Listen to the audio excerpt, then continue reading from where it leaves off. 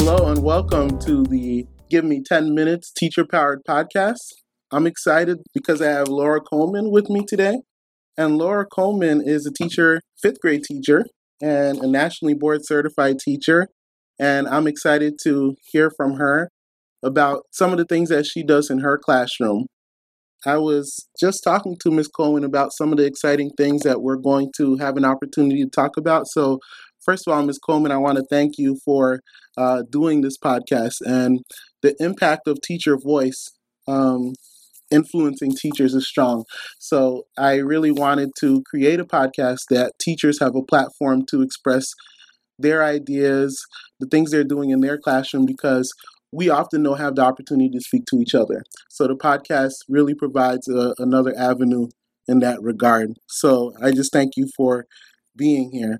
The first thing that I wanted you to discuss and talk about is basically in your classroom, when we're talking about reading instruction, there's a lot that goes into it.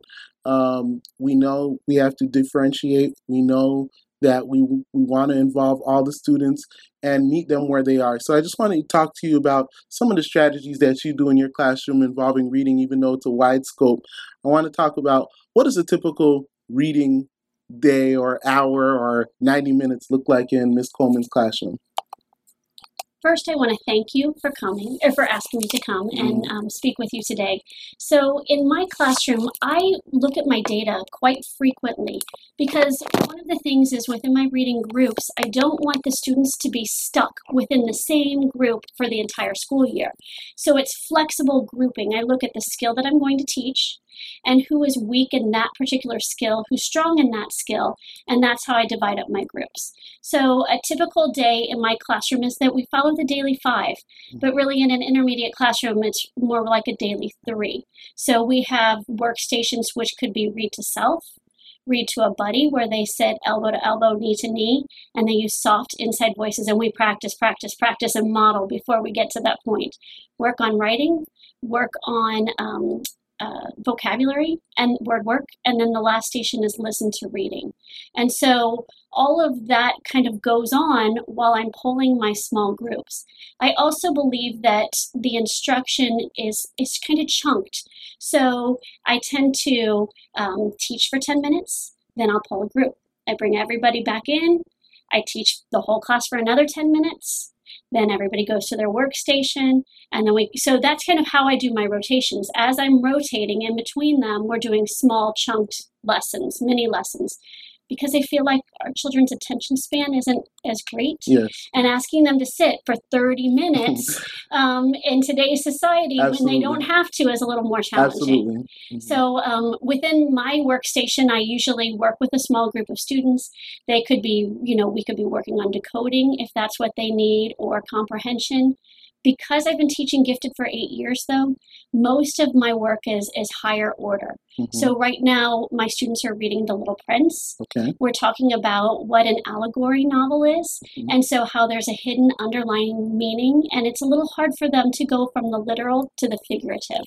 And so it's at a much higher level. I wanted to mention, because a lot of teachers I hear kind of almost envy gifted teachers because they say, oh, your kids are so high, or your kids are so capable, and we have to do so much. But then I always take a step back and look and realize that your job is to get those kids even higher than they are. So a lot of times those kids have plateaued, and you have to try to find ways and strategies, to keep boosting them up and make sure that they don't fall and make sure they don't lose. So kind of talk about the challenges of that, because I feel like everybody has that higher student in their classroom that they struggle to really reach, because yes, we're focused on the lower quartile students and the middle students because we want to get them up. But then what about those higher students that need that extra boost and that challenge? Can you talk about that a little bit? Well, I'm so glad you asked me about gifted, because there's this misconception. A lot of people think that because it's gifted, it's easier. Exactly. And there's a big difference between a high-achieving child and a gifted child. A high-achieving child is the student who's going to work really hard and no matter what, get the straight A's. The gifted child, they think differently. They think outside of the box. They may be disorganized. They may have attention problems. They may be on the autism spectrum. So there's a lot of challenges within that. And when you say, the learners, right now in my class, I have students reading from a 3rd grade level to a 12th grade level. So I really have to look at how I differentiate. I believe in literature circles for my higher readers. And so they kind of meet, they read a book, then periodically I'll meet with them. Where are you at? What's your pacing? And I'll give them roles. It's very important to give them roles whenever you put them in groups. Yes. And when I give them the role cards, I even give them sound bites. Like, if you're the leader of the group, this is what you should be saying. If you're the timekeeper, this is what you should be saying.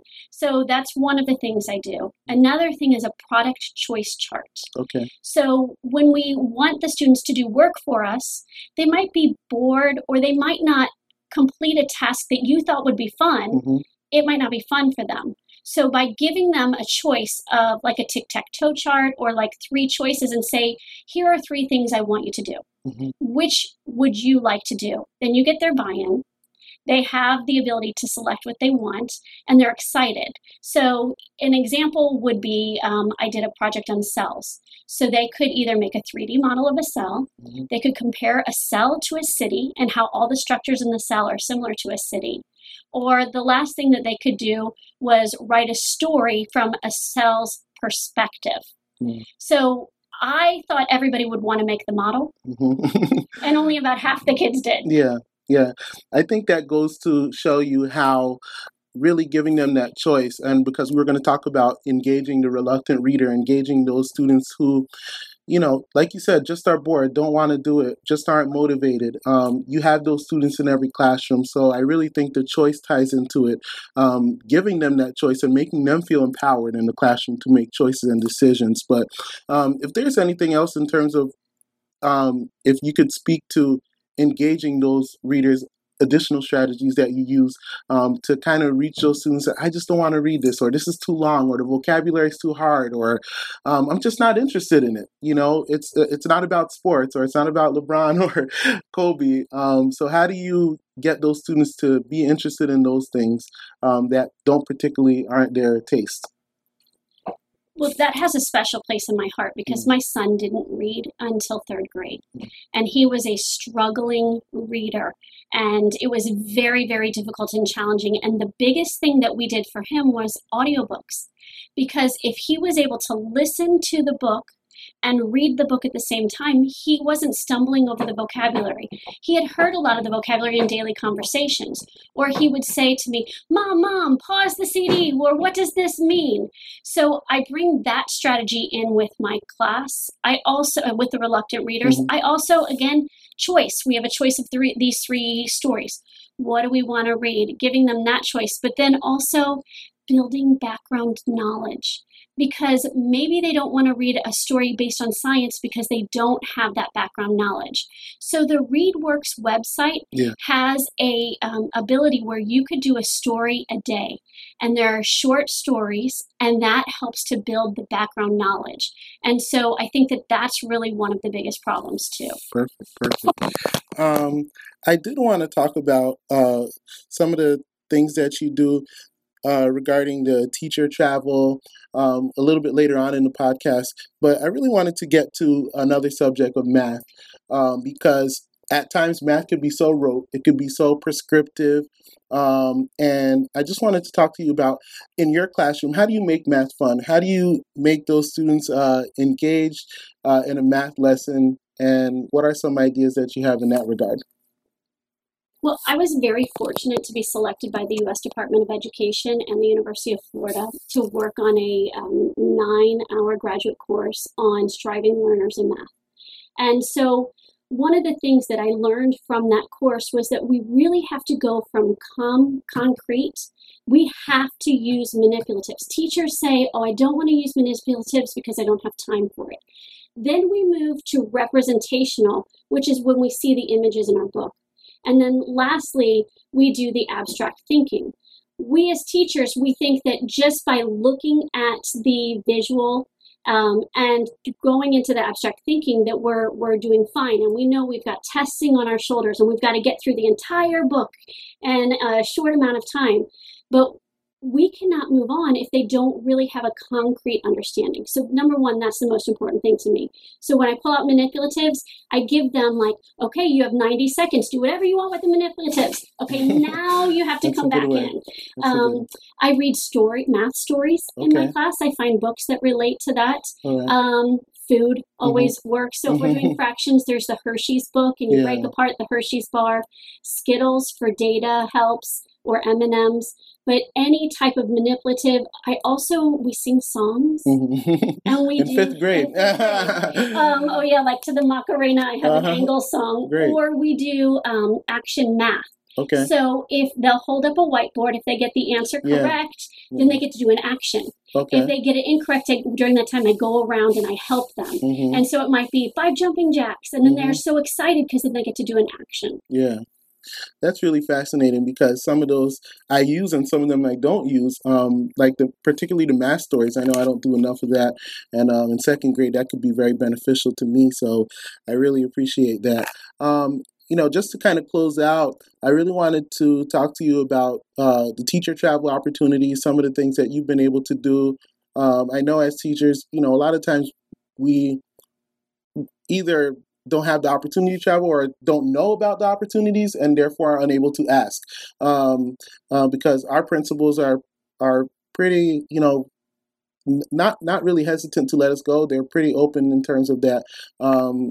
So I really want to talk to you about what opportunities are out there that teachers could be looking forward to increase their learning. So what's really great is that the National Endowment for Humanities has a workshop. There's Landmark for Teacher workshops. And with the workshops, there's institutes, which are 2 to 4 weeks, or there's just a regular workshop, which is 1 week. And they pay for you to go. So the institute, you would get a stipend of either about $600 or up to $3,000. And you're learning, but you're working with colleagues, and it's really exciting. I've gone to the workshops that have been a week long, and that comes with a stipend of $1,200 to cover travel and expenses, and then sometimes there's a little bit money left over. I've met teachers from all over the country. I've had the ability to travel to Niagara Falls and go to Old Fort Niagara and study the American Revolution. I've been to Nebraska to learn about the Indian Removal Act. I went to Mount Vernon, had a private reception on the back porch of Mount Vernon just for teachers. And that made me feel special. Because we don't get recognized enough in our profession. That's right. So that is a great opportunity. I encourage everyone to do that. The application period usually starts in January. It's due in March. And all you have to do is write a 1-page essay, and you get your principal to write you a letter of recommendation. Okay. And a little hint, if you say that you're going to bring it back to your peers, that goes a long way for getting selected, and also that you're going to use primary sources from the workshop. Okay. So I have been to 7 different National Endowment workshops, and my principal has written me lovely letters, and I've been to one in the state of Florida for the Florida Endowment for Humanities. And that's a little different. You have to spend $50 to hold your spot, but then you travel. And I went to St. Augustine and learned a lot about that. So I love to travel, and I love to learn, and I love to meet teachers from all over the country who I still stay in touch with. Awesome. And we Skype. Sometimes I Skype their classrooms, like a teacher who teaches on a reservation in South Dakota, which is a very different perspective for my students than what we have here. Awesome. I really thank you for sharing those opportunities, because sometimes we don't know what we don't know, and that would really expand our scope as teachers to meet other people, to meet other colleagues, to communicate and have those conversations with other people, I think is imperative. And I really, just to close up, I just wanted to tell you that, teacher voice has impact.